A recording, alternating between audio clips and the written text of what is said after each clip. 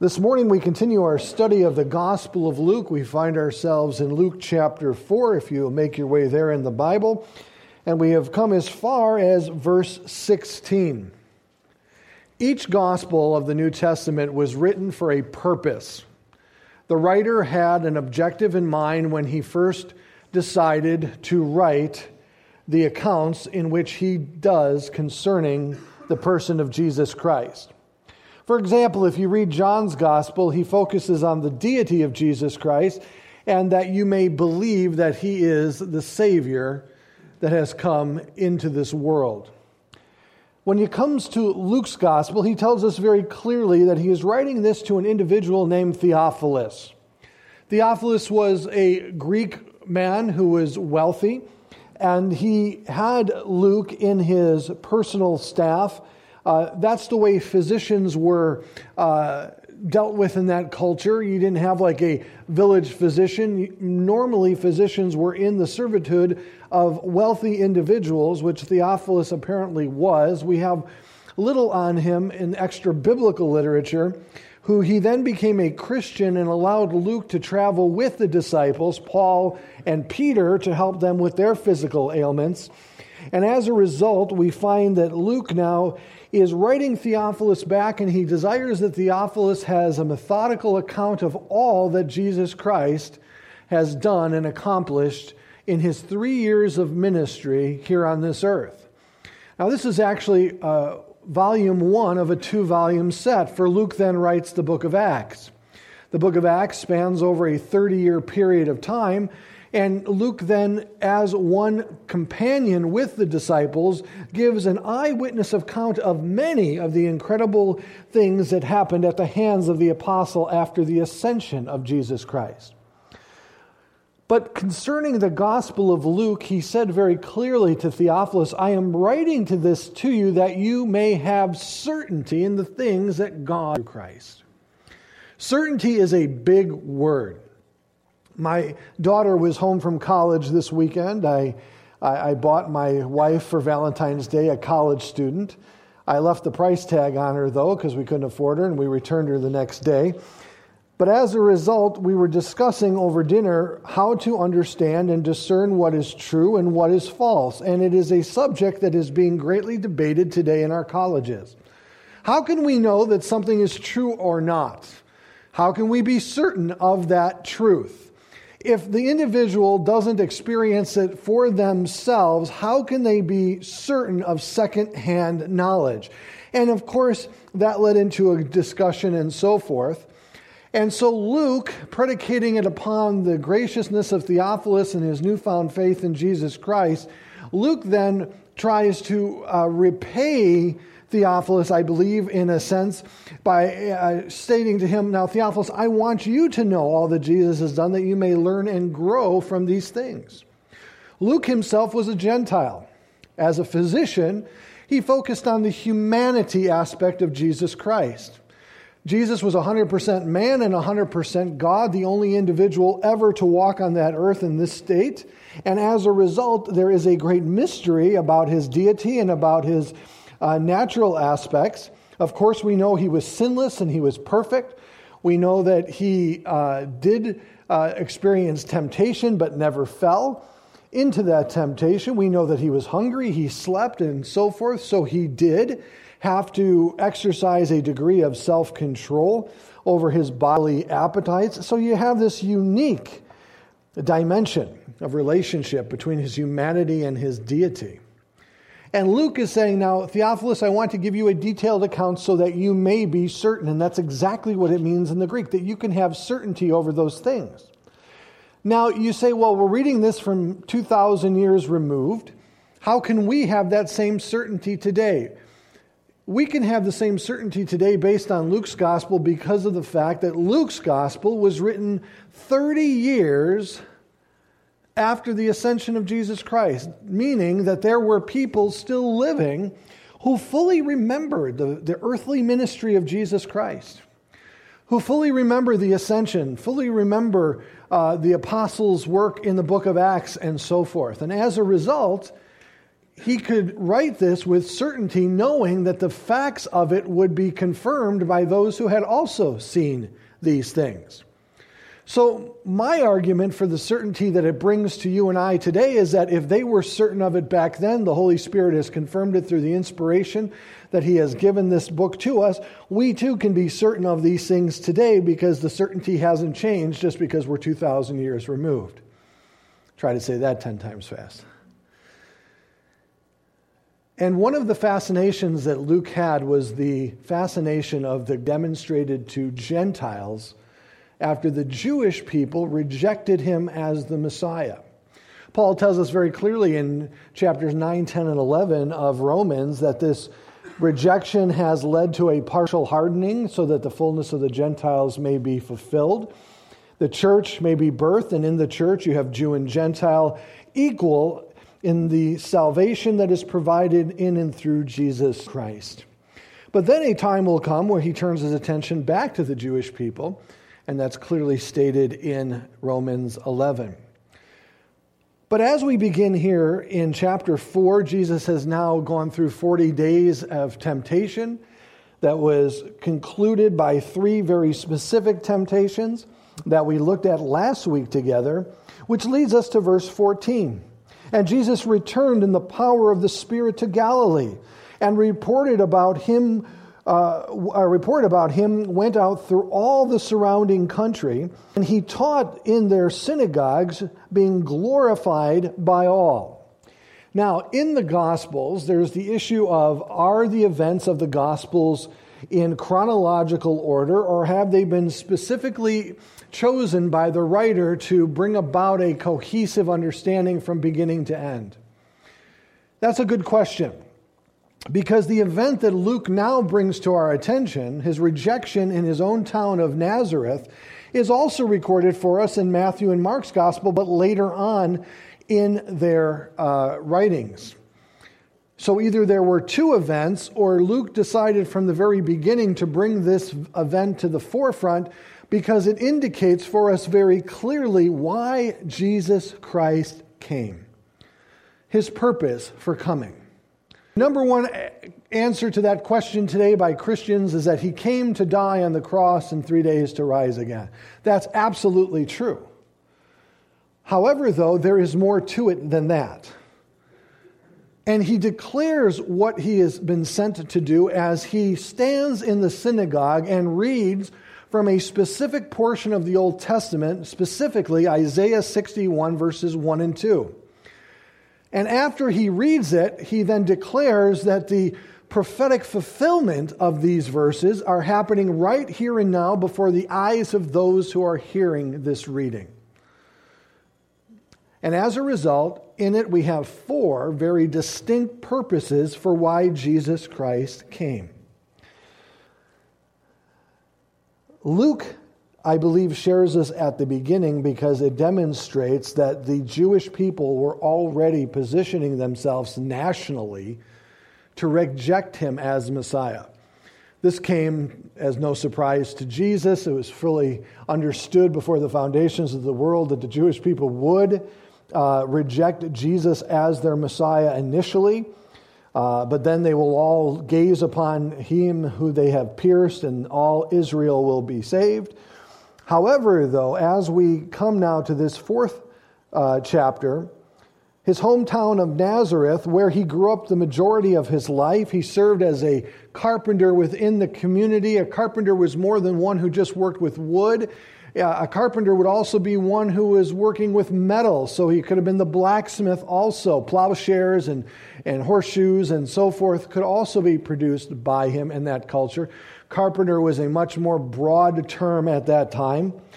And so growing up with these people, he is now declaring openly that he is the Messiah, and by claiming that the prophetic words of this passage have been fulfilled in their hearing.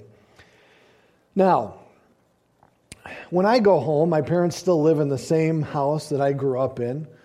There are still neighbors on the street in which I grew up that remember me when, well, I'll just be honest, before I was a Christian. And they're still amazed at the fact that I am a pastor. And they have said often that I am the epitome of the grace of God. And I can understand the difficulty now Jesus is experiencing that, he is claiming to be the Messiah, the Son of God, and all these people grew up with Jesus from the very beginning. He already had a questionable birth. The neighbors, there's something going on with Mary and Joseph, the timing of Jesus' birth and their fulfillment of their marriage. It's just not all coinciding. And, I think that there's a funny business going on. And then, oh, hi, Mary and Joseph. How are you? Good. I'm great. Yeah. There's something going on in that family. There's something happening. And then Jesus began to grow up, and undoubtedly he was unlike anyone else. We can only imagine his teenage years aren't really given attention in the Scripture, but we know he was without sin. We know he had brothers and sisters that were born after him. Jesus being the older brother, it's kind of like growing up in the wake of John Boy Walton, who never could do anything wrong, and so forth. Walton's was a TV show back in the 70s, for those who were not born then. And he obviously was very difficult to follow in many different ways, and now he is about to proclaim something that is just beyond imagination, that he himself is the Son of God, God himself coming as the Messiah, as promised through the Old Testament prophecies. That would be hard to handle, right? That would be like me, I think, saying, and of course, if I were to say that I am the Messiah who came, I would expect each and every one of you to run as fast as you possibly could, because it would be a lie. Israel was such a mess at this time that they could never even imagine that the Messiah would choose that time to come. They had lost their sovereignty as a nation. They could no longer execute their own criminals.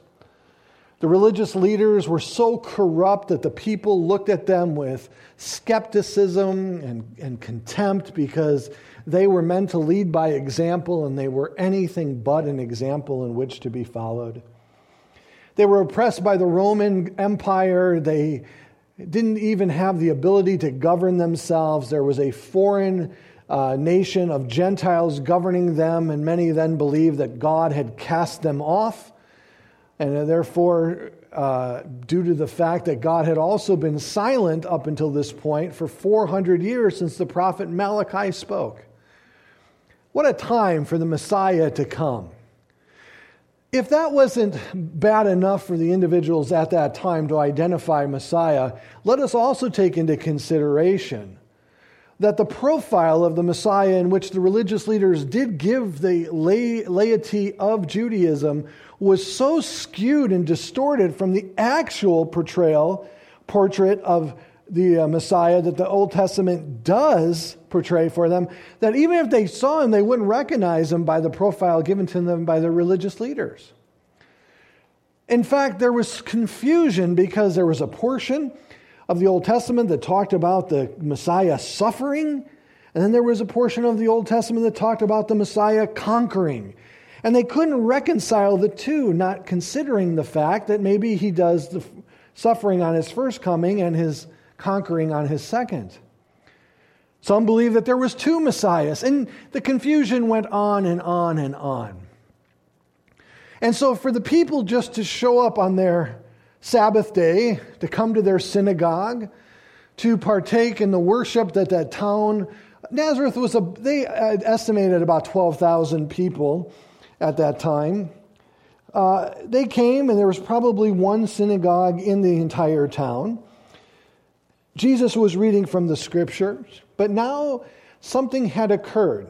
It's been a year between verses 15 and 16 that are outlined for us in John chapter 2, 3, and 4, that in Capernaum, some miracles had already taken place by the hand of Jesus. And we'll see this being referred or referenced here in our text in just a moment. So Jesus, which was completely common in that culture, he's being looked at and recognized in certain areas around Galilee as a rabbi. They would have seen him as a special guest, and therefore they would allow him to give the reading of that particular Sabbath day. This brings us to verse 16, if you'd like to jump in with us. And he came to Nazareth, where he had been brought up, And as was his custom, he went to the synagogue on the Sabbath day, and that's Saturday, and it was the last day of the week in the Jewish calendar, and he stood up to read. And the scroll of the prophet Isaiah was given to him. And he unrolled the scroll and found the place where it is written. And then let us stop there for a moment. I discovered that in my study of Judaism, the Jewish synagogues at that time had a systematic methodology of reading through the Old Testament. And for them to be in the book of Isaiah would have landed on the calendar year sometime in the time of September. And it happened just at this particular time that Jesus perfectly met the Scriptures and was able to open it to the Scripture in which he wanted to proclaim his coming. And of course, you see a God-ordained notion in all of that, undoubtedly. And so he begins to read from Isaiah 61. Now, please don't imagine that Jesus got up there with his nicely bound Bible and so forth. It was a scroll, and he unrolled the scroll, and he came to the portion that we now know as Isaiah 61. We all realize that the chapters and numbers and verses are not inspired by God. They're simply to help us find things in the Bible. They're there to help us navigate, but often we can be misled by them if a pericope, that is one of those little headings, is in a position where it breaks the train of thought that the writer originally had. Because in the Greek language, which the New Testament was written in with some Aramaic passages also included, there is no punctuation. And so he comes to the point where he wants to begin to reveal himself to the people, and he does so by reading the prophecy given in Isaiah 61, verses 1 and 2. And he reads and begins with, "The Spirit of the Lord is upon me, because he has anointed me to proclaim good news to the poor. He has sent me to proclaim liberty to the captives, and recovering of the sight to the blind, to set at liberty those who are oppressed, to proclaim the year of the Lord's favor."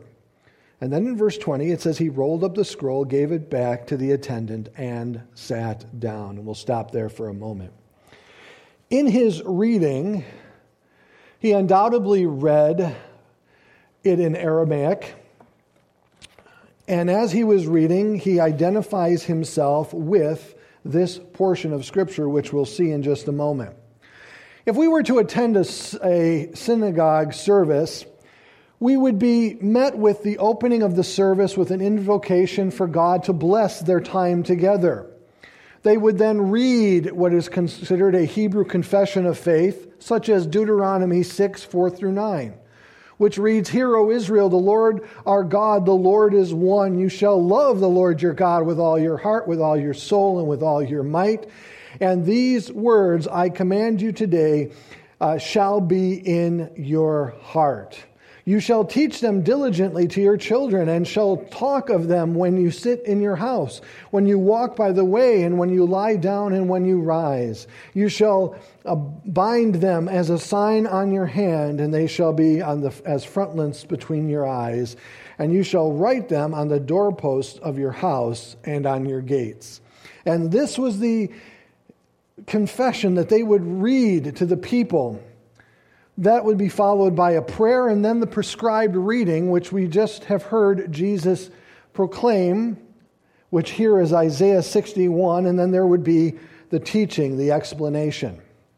When the word of God was read in the synagogue, they would stand up, but when the teaching portion came, they would sit down. And that's what Jesus is indicating by him sitting down, that he is now going to follow the reading with a teaching, and this teaching is this. Look at it with me here in verse 20. "And he rolled up the scroll and gave it back to the attendant and sat down, and the eyes of all of this in the synagogue were fixed on him." Verse 21. "And he began to say to them, 'Today this scripture has been fulfilled in your hearing.'" That was the teaching portion of the synagogue. stating that what the prophet had prophesied would come has now come. It was a clear proclamation and declaration of the fact that Jesus was the Messiah. This portion of Scripture in Isaiah, by all the rabbis of that time and before, was seen as a messianic prophecy that would one day be fulfilled by the Messiah himself. And Jesus is now saying, I have fulfilled this today, here and now. And in it, we once again are stressed that the Spirit of the Lord is upon him. Luke's desire is that we as individuals understand that Jesus Christ did what he did through the power of the Holy Spirit here on his earthly ministry. There's a relationship between his deity and his humanity that we don't fully understand. I don't think we could, and still be finite individuals. That's an infinite truth, I believe. But I believe it by faith, that he was 100% man, 100% God. If God says it, I believe it. Well, that settles it, okay? But how does it work? Well, I don't know. But he did rely on the Holy Spirit, and Luke seems to indicate that often to encourage you and I that we can walk the Christian faith in the same power of the Spirit that was given to us the time we came and believed upon Christ. At that moment, the Spirit of God dwells within us and fills us to overflowing in those moments in time that we are in need of him to do so. He's the anointed one. In Isaiah, there's a statement in Hebrew. It's called the Aved Yahweh. It is a statement meaning the servant of the Lord.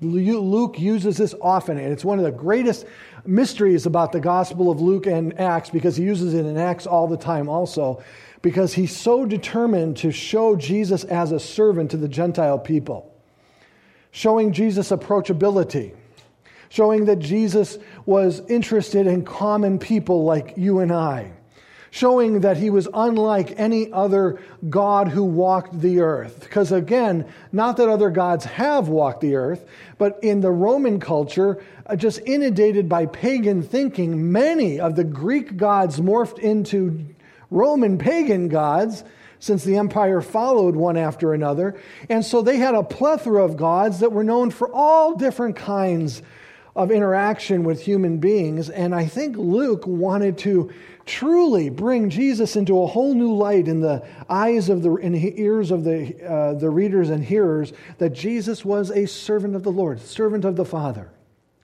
the Aved Yahweh, the one who anointed by the Lord. And because he has anointed me, he goes on to read, he has given me the tasks, and there are 4. Now, in the New King James, Old King James, there's a 5th. He has come to bind the brokenhearted. This is what's called a textual variant. It is found in the manuscripts of the Byzantine texts, which are later manuscripts from the 12th century, 14th, and 15th, and even into the 16th in some areas. All of the earlier manuscripts do not indicate that that was part of Luke's gospel in the original intent. So that's why in the newer versions, to bind the brokenhearted is not found. That is, again, called a textual variant. And it is determined by the manuscript evidence in which we have. So let us look at the 4 that are given to us: to proclaim the good news to the poor. Number 2, that he has sent me to proclaim liberty to the captives. Number 3, recovering of the sight to the blind. And number 4, to set at liberty those who are oppressed. We first must understand very clearly how the Jewish people interpreted words such as poor, captive, blind, and oppressed. What definitions did they have to these words?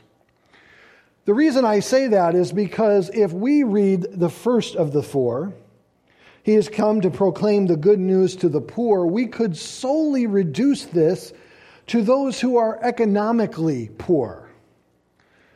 But in that culture, it is used in the same way that is used in the Sermon on the Mount for the poor in spirit. Those who see themselves bankrupt before God. those who are outcast in their society. A poor person in the Jewish community was looked down upon because individuals believed, based on the curse of Deuteronomy 28, that these individuals had in some way sinned against God. And they were being punished for their sin, and their being poor was a reflection of that punishment. Of course, the same thing happened to those who were physically blind.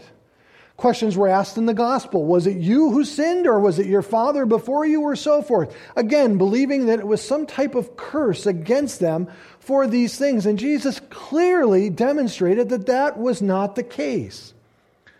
What happened was Deuteronomy chapter 28 was a promise that God made to the nation of Israel.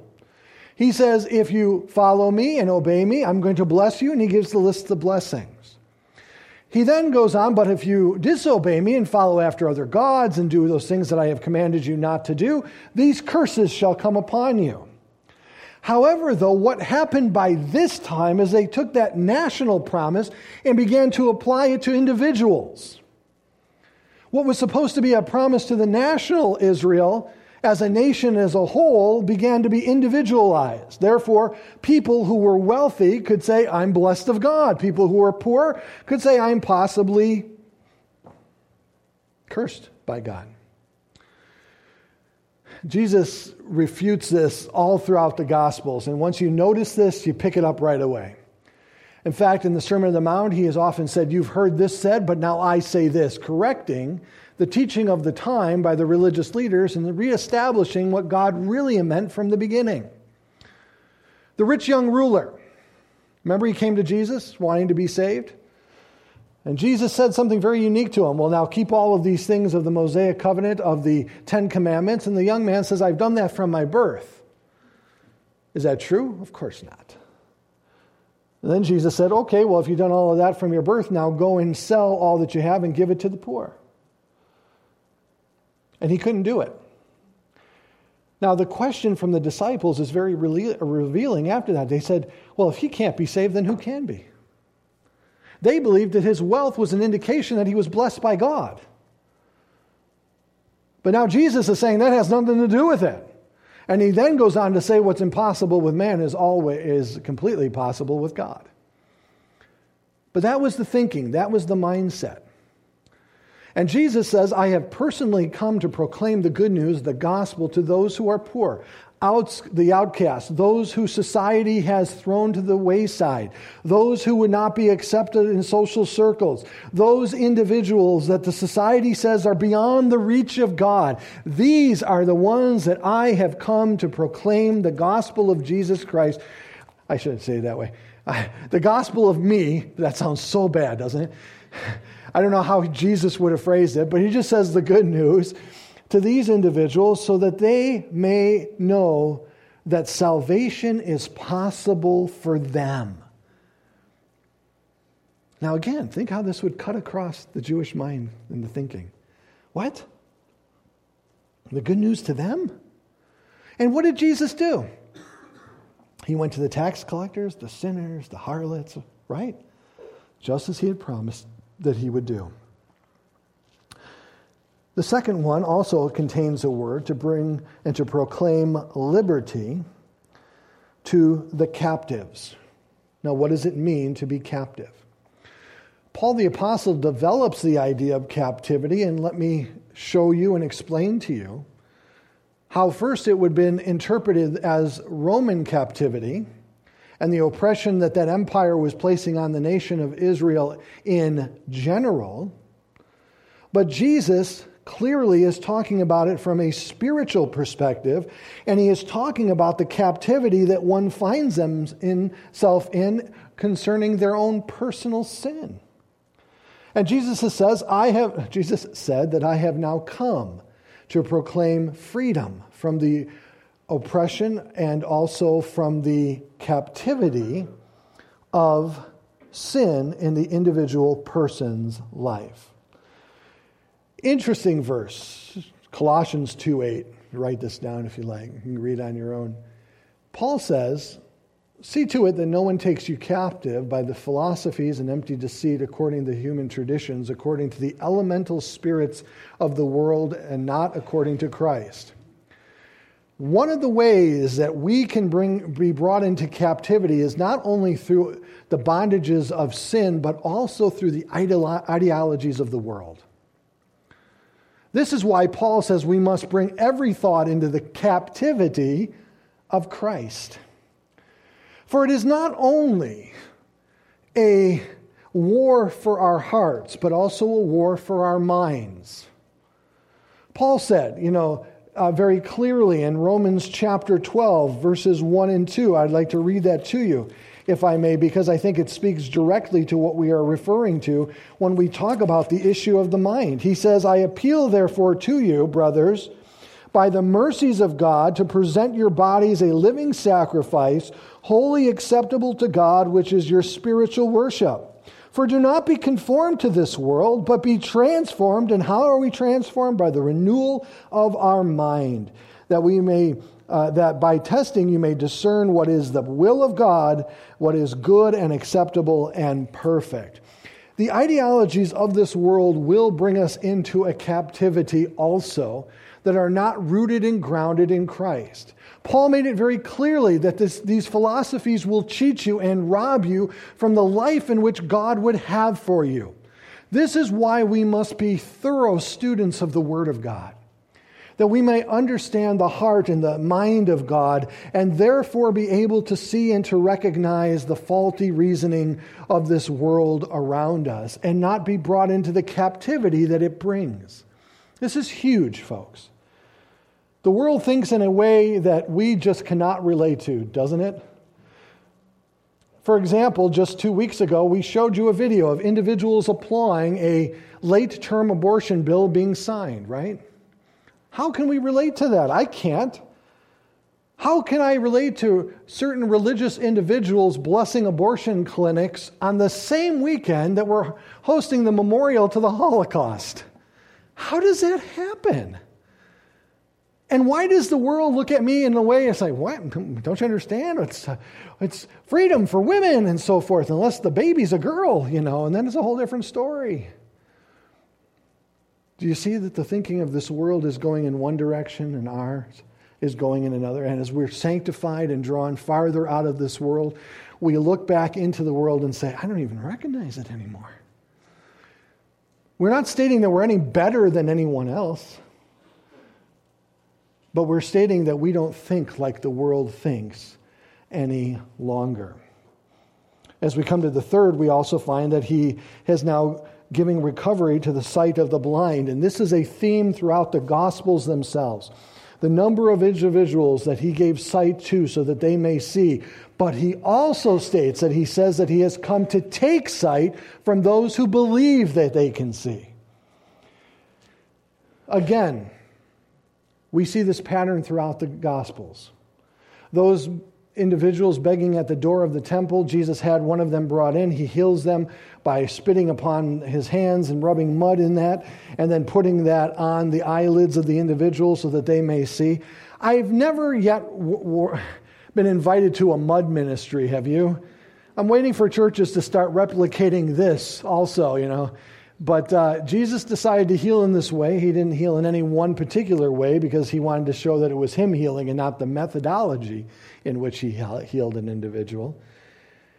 But then when the religious leaders began to confront that individual, he then rebuked them. And he says to them very clearly, I've come to give sight to those who cannot see and take sight from those who say they can. Religiosity will often be manifested by people who say they can see. Their self-righteousness will give them the thought that they have a sovereignty and the ability to see things spiritually, and often they are the most blind individuals themselves. Jesus clearly is speaking about a spiritual sight. And why does he talk about it in this nature? Because listen to what again Paul states as he's writing to Gentiles to clarify some of these statements in which Jesus made. He says very clearly, in their cases, the God of this world has blinded the minds of unbelievers to keep them from seeing the light of the gospel of the glory of Christ, who is the image of God. For what we proclaim is not of ourselves, but is Jesus Christ as Lord, with ourselves as your servants for Jesus' sake. For God, who said, "Let the light shine out of darkness," has shone in our hearts to give the light of the knowledge of the glory of God in the face of Jesus Christ. Paul clearly states that a non-believer, an unbeliever, is blinded by the God of this world, Satan himself. Satan is also the author of those philosophies that will keep you in captivity and keep you away from God. And Jesus says very clearly that I will open your eyes. As being a Christian, I see things completely differently now than I did when I was a non-believer. And then he goes on for those who are oppressed. To set at liberty those who are oppressed. The word oppressed actually means crushed by life. It is those individuals who are not only oppressed by the Roman oppression that they are personally experiencing there at that time, but just the overwhelming aspects of life that are keeping them down. As he was speaking undoubtedly from the vantage point of also the oppression by the devil himself, again, not solely at the hand of the devil, but through the philosophies that the devil permeates throughout this world that will oppress the believer in Jesus Christ. The word oppress could be also mean to choke, to cause serious trouble, with the implications of dire consequences and probably a weakened state, to cause severe hardship, to cause one to be overwhelmed, and ultimately, as A.T. Robertson said, to be crushed by life. Jesus says that I have come to proclaim to you. But he states it in a very interesting way that can be applied to each of the previous ones also. He wasn't simply a prophet proclaiming these things. He clearly was an individual who was able to do these things. I'm not saying that he's not saying that it's going to be done by someone else. He's saying very clearly it is going to be done by me. To proclaim the year of the Lord's favor as he concludes. There was an anticipated time in the Jewish calendar, the year of Jubilee, where everyone was released from economic commitments and everything would revert back to original owners and so forth. It was meant the acceptable time. This was the time in which people waited for. Jesus is saying, this is the time. This is the day of salvation, as it is clearly stated in other places throughout Scripture. This is the time, he is saying. Now is the time. And it has been that time for the last 2,000 years, that this time has come for people to embrace Jesus as the Son of God, to experience eternal life in him and so forth, and to be renewed by him, to be filled beyond comparison. So he's no longer, again, poor in the sense of poor socially and poor spiritually. That he is now freed from captivity, that his sight has been given to him, and he's no longer oppressed. This is the time for these things to take place. Because there's another day coming, which we'll talk about in a moment. Jesus stopped reading at a very specific point in the prophecy because the remainder is still yet to come in another day that will take the earth by storm, and that is the day of his return and his judgment. And of course, then in verse 20, he rolled up the scroll and gave it back to the attendant and sat down, and the eyes of all of the synagogue were fixed on him. And he began to say, "Today the scripture has been fulfilled in your hearing." And they all spoke well of him and marveled at his gracious words that were coming from his mouth. And they said, "Is not this Joseph's son?" Now, this statement is more than them just simply acknowledging, hey, isn't this Joseph's son, the one that came into the world suspiciously? The timing didn't line up right. She gave birth very early, but he was, just didn't all work out. Oh, hi, Joseph and Mary. How's Jesus doing? Yeah, something really wrong with that family. It's amazing to me that this statement isn't this Joseph's son? Because whose son was this prophecy declaring? The Aved Yahweh, the Messiah, the Son of God. Who would come through the lineage of David, which both Luke and Matthew clearly demonstrate that Joseph and Mary both came through the lineage of David. They were challenging what he was about to say simply by saying, isn't this simply just Joseph's son, a carpenter's son? How could he be anything more, let alone the fulfillment of this particular prophecy? The rejection was already being manifested within them. And Jesus said to him, doubtless you will quote to me this proverb, physician, heal yourself. Well, what does that mean? What we have heard you did in Capernaum, do here in your hometown as well. The reference means they wanted to see a miracle. They wanted to see a sign. This is something Jesus condemned from this point on throughout his ministry to the Jewish people. They were always seeking a sign, right? Another sign, another sign. Jesus finally said, no sign will be given than that of the prophet Jonah. Paul went on to say that the Jews seek after the sign and the Greeks seek after wisdom, but we've come and proclaimed Christ to you. Jesus is saying, no doubt you're going to ask me to perform some kind of sign and miracle to verify who I am. That's what he is saying within this statement. What you did in Capernaum, do here also. And he said, truly I say to you, no prophet is acceptable in his hometown. And then he gives two examples from the Old Testament, one from Elijah and one from Elisha, where Israel was under condemnation by God due to their rebellion against him, and prophets were sent to Gentiles rather to them to minister to them. And so this text might be confusing to you and I, but to them, they fully understood it, and we can determine that by their reaction to what was said. And he said, truly, I say to you, no prophet is acceptable in his hometown. But in truth, I tell you, there were many widows in Israel in the days of Elijah when the heavens were shut up 3 years and 6 months, and a great famine came over all the land, and Elijah was sent to none of them, but to Zephyrah in the land of Sidon, to a woman who was a widow. Because of Israel's rejection, the prophet was sent to the Gentiles. In verse 27, the same happened to Elijah.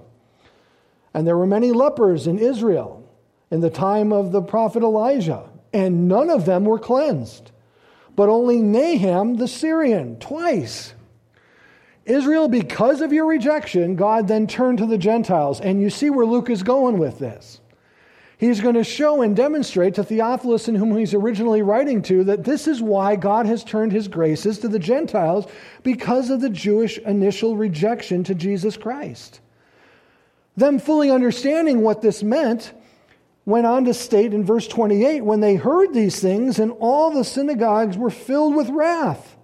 And they rose up and drove him out of the town and brought him to the brow of the hill on which their town was built, so that they could throw him down the cliff, but passing through their midst, he went away.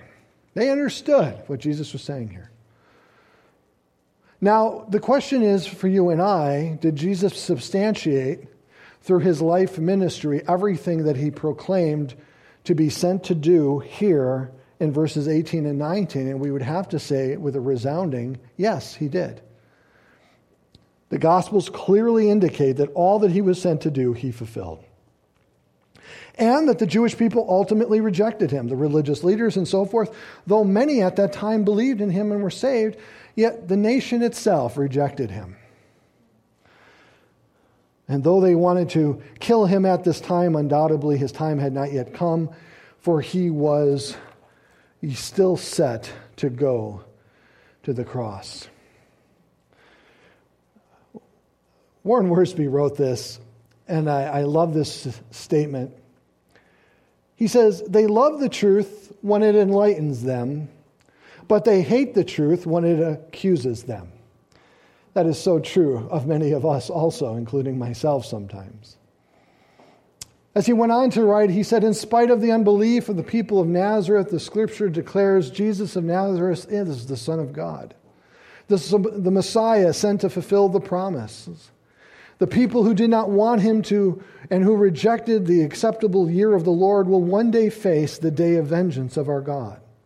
How significant that Jesus stopped reading at that very place. If you turn in your Bibles to Isaiah 61, I want to show you where Jesus stopped, if I may. In Isaiah 61, he read up to a very specific and purposed point. But there is a remainder of verse 2 that he excluded from his initial reading. The acceptable year of the Lord's favor is where he stopped in verse 2 of 61. And then he went on to say that the day of vengeance of our God to comfort all who mourn, to grant those who mourn in Zion, to give them a beautiful headdress instead of ashes, the oil of gladness instead of mourning, and the garments of the spirit of praise instead of a faint spirit. These things he will accomplish in his second coming. This is the opportunity, this is the time to receive Jesus Christ as your personal Lord and Savior. For a day is coming where God will hold the world accountable for its sin and all of its unrighteousness and injustice. And God is saying that he sent Jesus in his first advent, riding on a donkey, which means he comes in peace and desiring a relationship with those in whom he interacts with. And yet they rejected him. And after the rejection, Jesus stood outside Jerusalem, looked down upon it, began to weep, and he said, you did not know the day of your visitation, and you were unwilling to come to me.